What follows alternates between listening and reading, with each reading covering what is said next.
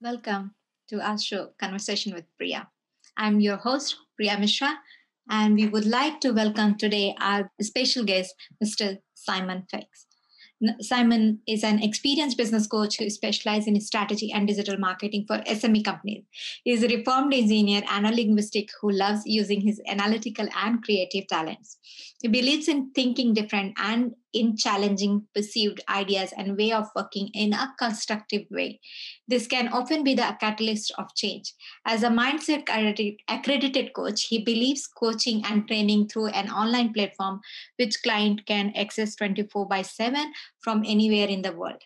As director of a Glass Bottom Boat Limited, he has first-hand experience of running a small business and the understanding the importance of using the latest digital media marketing techniques. Over the past 15 years, he has successfully helped businesses in sectors such as electronics, construction, equipment, and specialized manufacturing to break new frontier and transform the way that they operate. In this spare time, he is a volunteer mentor with Business Mentor New Zealand and chair of MECA Network, which is an informal networking and collaborative forum for people in the New Zealand technology industry. Simon keeps fit with the regular Pilates classes and beach and bush walk with his wife. Aside from being a great cook, his new passion is baking. He is based in Auckland, New Zealand, and I would like you to help me to welcome Mr. Simon in Conversation with Priya. I'm Priya Mishra, your host today. Hello, Simon. Welcome to our show, Conversation with Priya. Thank you for accepting my invite. That's my pleasure. I look forward to talking to you. Thank you. So, in terms of starting your business, would you like to tell something about your audience how your journey started? I started life as an engineer. Yeah. And in my 30s, I realized there was more to life than being an engineer.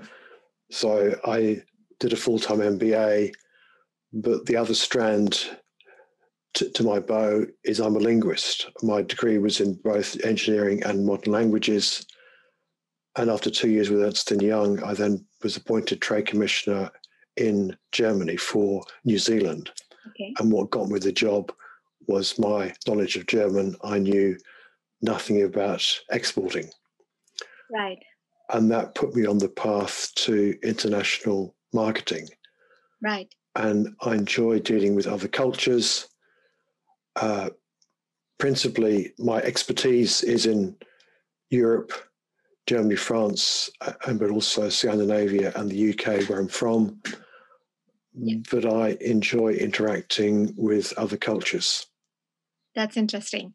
So I know in your work also you bring all that cultural context, and people enjoy working with you in terms of many cultural activities. Yes, well, my wife is from South Africa, but she's a fourth generation Indian. Yeah. Okay. So I appreciate.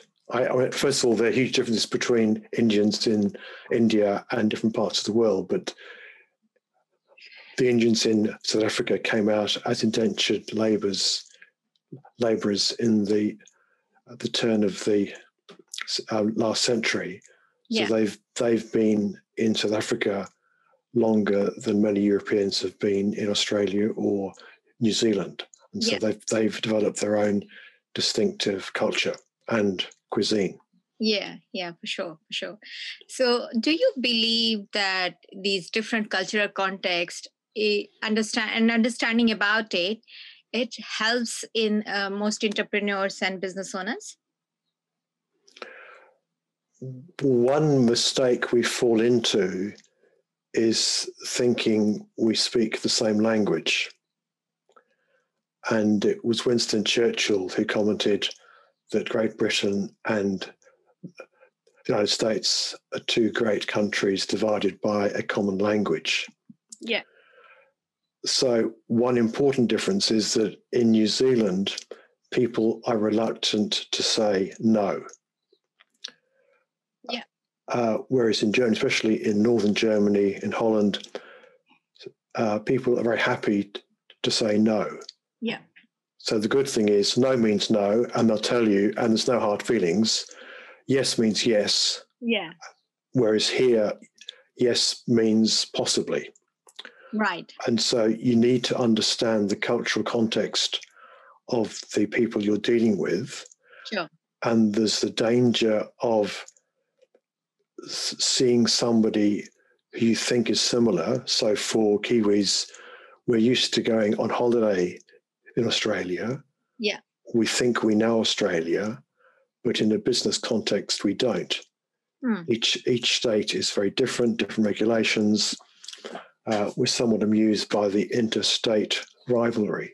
Yeah. Whereas if you were, say, dealing with China, you don't, let's assume you don't speak Mandarin or Cantonese, you know you need an interpreter, and you know you need a business partner who can help you navigate the business climate, business environment. And that's something that you would know from your background in India. Don't be confused by similarities. Yeah. So like you observe that as an outside perspective, it can help you discover new ways of viewing obstacle and help to turn many of them into the opportunity. Does that defines the role of a business coach? Well, partly. One of my favorite definitions is to comfort the troubled and trouble the comfortable. Interesting. And the knack is to understand what's needed. Right. Because if somebody is in a fragile state financially, emotionally, they need to be comforted. And they need to both be comforted and feel comfortable, so you can then start to trouble them, but in a constructive way. Yeah, yeah. So my LinkedIn headline is Business Coach SME Directors Hire Me to Reframe Their Business to Overcome Challenges and Harness New Opportunities. Yeah. I guide them through a 3-stage process: survive, revive, and thrive. Ask me how. Yeah. So it's important to have a clear definition of what you do and who you serve and the results you help them achieve, rather than how you do it. Yeah. And so many people say, all right, we need better answers. Mm-hmm. But if you need better answers, you need better questions. For sure. And one thing that I do well is ask better questions. And some of those may appear dumb, but often those so-called dumb questions lead to a fresh way of thinking. Yeah. So with the COVID-19 pandemic, it's having a huge impact globally, and it could well continue for the next few years. And some of the household names like Hertz have folded. Other companies like Amazon are thriving. Yeah. But the point for business to note is that business as usual no longer applies, and there's no going back to normal. Yeah. The business world has changed forever, and they need to recognize that. Yeah. So one of my sayings, well, I have my British sense of humor is something that keeps me sane and hopefully entertains my clients. But there's a wonderful saying, nostalgia, it's not what it used to be. Yeah. Yeah. So in terms of branding is an important tool in marketing strategy. I have heard the comment, every shop dreams of becoming a Starbucks. Will that remain a dream for most small entrepreneurs, or are there some clever strategy that can turn these dreams into the realities? Well, let me start with 2 stories. Yes. I was brought up in England, and my last 3 years were spent in Chichester in West Sussex. The first body shop opened in 1976 in Brighton in East Sussex, and it sold 25 different products. Right. And the first overseas franchise opened in Belgium in 1978. And by 1982, there were 2 new shops every month. I don't enjoy shopping, but I can recall going to the Body Shop in Chichester. I had no idea what the future might hold. It just struck me as being a nice, different shop selling good quality products for the skin and hair. Yeah. 30 years later, there were more than 2,000 stores around the globe. Mm-hmm. It started with one shop in Brighton and then a second shop, and it grew. But it grew through franchising, not through building bricks and mortar stores. A story closer to home is Icebreaker, that was founded in New Zealand by Jeremy Moon in 1995, when he was only 25 years old, 24. I recall attending a presentation he gave in Wellington with my wife, who's a professor of international marketing and business. Right. Icebreaker started with the brand, not any products. Mm-hmm. Wow. And in 1997, Icebreaker was the first company in the world to establish long-term contracts with key merino growers based on genuine trust and mutual concern of animal welfare and the environment. Mm-hmm. Okay. 23 years later, the company was sold for just under $300 million New Zealand. Right. Wow. So this guy started with an idea, with a brand, but what do these two have in common? In each case, the founders had a clear vision and a set of values that resonated with their first customers. Yeah. And Simon Sinek describes this as their why.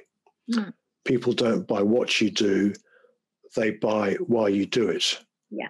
And then 2 other factors were relationships and systems. Mm-hmm. So start by building strong relationships with suppliers that are built on trust and shared value. Yeah. And then build relationships with, especially with your early customers, and turn them into raving fans. Yeah. And I highly recommend a book called Fanocracy by David Meerman Scott. Right. Yeah. Interesting facts. To be honest, everything is all about value add, how good value you are offering and how you are actually connecting to the people. And it's amazing to see the young entrepreneurs, how they come up with the great idea, work hard and smart, not only work hard and smart, and the consistency they maintain. Amazing to see the growth and the achievements these young generations does. So in that sense, that internet come into an existence around 31 years ago. The personal computer is older than that, having been invented in 1974. These 2 inventions have fundamentally changed business practice in our time. My question is more specific. How much have these helped small entrepreneurship as a global movement? Well, it's had a huge impact, and it both on companies and consumers. Yeah. And your last question was about branding, and this leads into this question here. So there are 3 important aspects of branding which are not related: the company name, the domain name, and the trademark. Yeah. And think of it as a 3-legged stool. You need all 3 legs. Yeah. So you need to register a company name, and then a domain name. And the fact that you have a company name doesn't give you any rights to a domain name. Yeah. So it could be yourdomain.com, or it could be yourdomain.com.au if you're targeting Australia. And you may need to be a bit creative to find a domain name that's available and suit your company. Yeah. And you may want to have a keyword as part of your domain. Yeah. So I did a search yesterday on super duper roofers.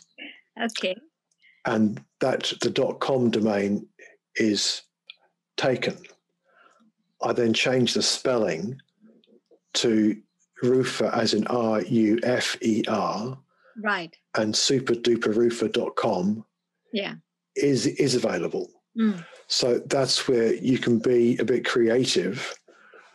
And there are websites such as namemesh.com that can help you generate a domain name, and it works best with 2 or 3 domain keywords. Yeah. And the next thing is the trademark. Yeah. And that protects your name. It can also protect images and colors, for example. Yeah. But they are registered in a country. They must be distinctive and not descriptive. Yeah. So you have the branding pulling you in one direction with keywords, and the trademark pushing you in the other. It needs to be distinctive, not descriptive. So you need to get all of those things right before you even start. Yeah. And then before you register a domain name, you need to check for the availability of the most important social media channels such as YouTube, Facebook, and Twitter. Yeah. And ideally, you want the same name for all 3. Yeah. And even if you're not going to use Twitter, for example, create an account and secure that name. I liken it to securing your digital territory. Yeah. So what all this means is that a micro enterprise can look like a far bigger company. Yeah. And that a new business can be truly born global. So you can enjoy stellar growth. Yeah. But you need to have the foundations in place. Yeah. And be able to grow at a fast rate. Yeah. See, I have noticed that 90% businesses, like local businesses, they are not worried about actually trademarking them. And eventually, when they grow, they want to grow global, or they want to register their name, the name is already gone or taken by someone in the international market. And like Australia and New Zealand respect the international filing dates and all. So there is a possibility that you could lose that particular name. So better the day you start, best trademark yourself, rather than going it later and doing it. There are a lot of challenges happening in the trademark industry. So better you choose a name which is available at the very beginning rather than losing the name after working hard on it. It's very hard to build a brand. Yes, well, that's sound advice. I mean, the other thing is that if you build the trademark is part of your brand, it's part of your reputation. If I was to, my name's Simon, and people know me as Simon. Yeah. And if I came along one day and said, "Hi, Priya, you can now call me Fred," you would be confused. Obviously. And if your business is built on recognition of Simon, then changing is disruptive and can really hurt your business. Yeah. So people get confused between patents and trademarks. Yeah. Patents are very expensive and in many cases not advisable. Yeah. Because you're forced to declare your invention. Yeah. And then someone far larger can simply copy it.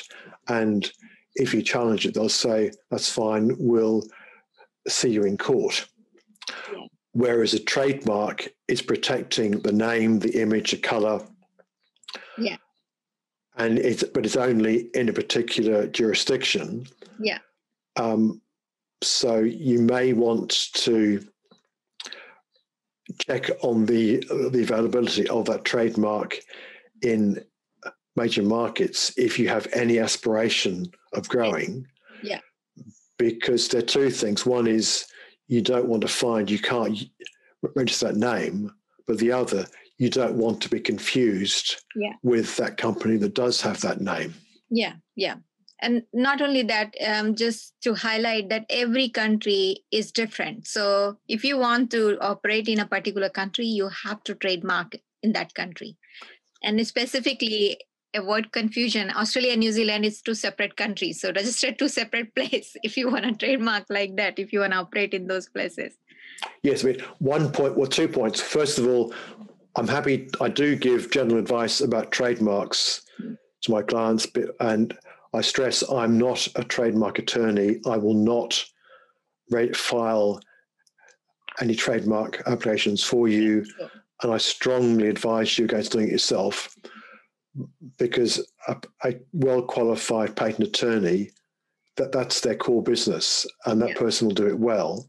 One thing to be aware of is something called the Madrid Protocol, whereby you can register, say, a trademark in Australia now, and later on register in the US, and you have the same, what's called priority date. So it could be the 30th of October in Australia, 6 months later, file it, register it in the US, and you'll be backdated. But again, you need to think carefully about your branding, about your growth aspirations, right, and seek advice before you start to do anything. And if you don't have the money, then you perhaps shouldn't be going into business. Yeah, for sure. So is first thing first, if you're getting into the business, you should be ready for another 6 months to 1 year, for any rainy season. It's good that you start your sale in a month or so, but if you wouldn't, you should be able to sustain yourself in that fashion, I believe. So that brings to our next question. Most small entrepreneurs face the challenges of managing different departments like marketing, production, finance, personal, etc., and the constraint of employing high quality professional. What has been your advice to them? Well, your question reminds me of the performer rushing around a stage, frantically keeping lots of spinning plates on poles by giving each plate a spin in turn. You can only do this for so long.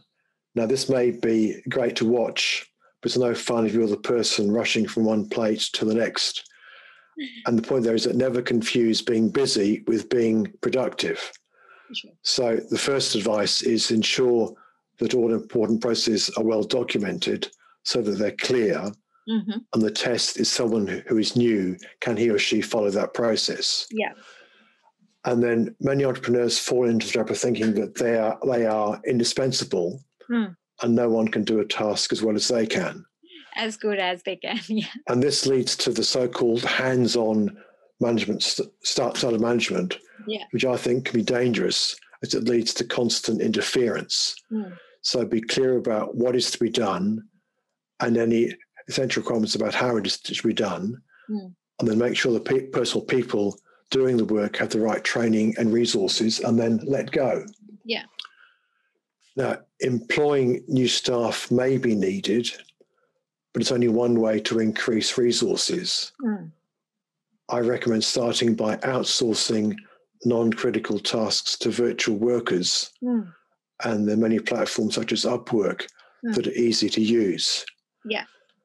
And the next thing is distinguish between what I call the magic and the mundane, so that you keep the magic in-house. Yeah, yeah.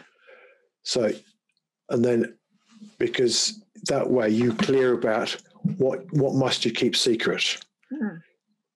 Does someone need to sign a non-disclosure agreement before he or she can be seeing the information? Yeah, for sure. So you guard that with your life. But then if you're going to hire key staff, hire them before you need them. Yeah. And not afterwards, but still keep an eye on your cash flow. Yeah, for sure. And my most important piece of advice is hire people who are smarter than you. You shouldn't be the smartest person in the room, for sure. And great entrepreneurs do this well. Yeah. So, but that's where you need to be comfortable about yourself and recognize that you could hire people who have what I call a manageable level of incompetence. Yeah. They won't challenge you, but they might annoy you. If you hire people who are talented, who share your vision, so you've got a clearly articulated why. Yeah. And so says, wow, this sounds great. I'd love to be part of it. Yeah. Allow that person some freedom of movement and action. Yeah. And see where that person or those people can take the company. For sure. Too many are fearful and probably feel somewhat awkward, and they don't like being outshone by somebody. Yeah. Turn that around and, be clear. I'm the founder. I've hired people that are smarter than me. Welcome to the team. Let's see what we can all do together. Yeah. And that's a very different mindset. Yeah, for sure. And also, these days, a lot of companies or small entrepreneurs are starting, like you can outsource the CMOs, CFOs, that kind of a position if you're a little bit medium size and you do need that kind of a help. So there are a lot of people are coming up with that kind of a concept as well, that you, even on the senior position, you don't need to hire them, because hiring is a responsibility, I believe. But, it is. Yeah. Because there's no point hiring somebody if there isn't the work there, because he or she will just get bored.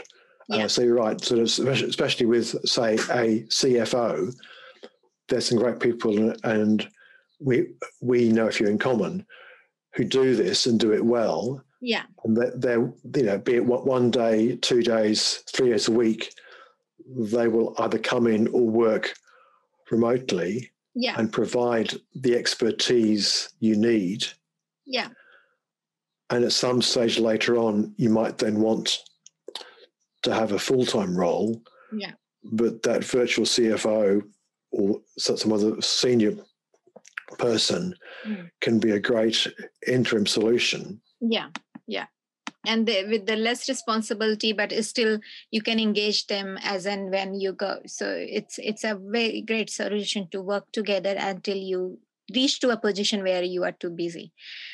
So that brings to our last question. Is there anything in the last advice you would like to give the people who want to grow in, people who want to join the revenue growth model? I think understand that the ways of doing business have changed forever. Yeah. And you need to think differently. And I suggest hire a few young people. Yeah. For their enthusiasm. But you probably need someone with a bit of experience to also be a sounding board and a guide as well. Yeah. So the important thing is the world has changed forever. What worked before may not work so well or may not work at all. Yeah.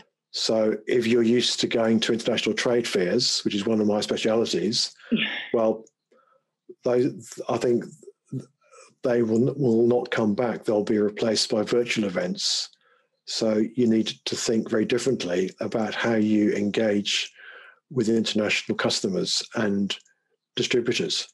Yeah, interesting. So thank you for you to found. Simon is very active in LinkedIn, I believe, and other social platform as well. So you guys can find all the details will be given below in our description, and you can find him everywhere on the different channels. He is based in New Zealand, but he helps people global. Thank you so much, Simon, for joining in today. It was interesting. I'm sure a lot of small businesses will take something from this conversation. Thank you, Priya, so much. It's been a great pleasure talking to you. Thank you.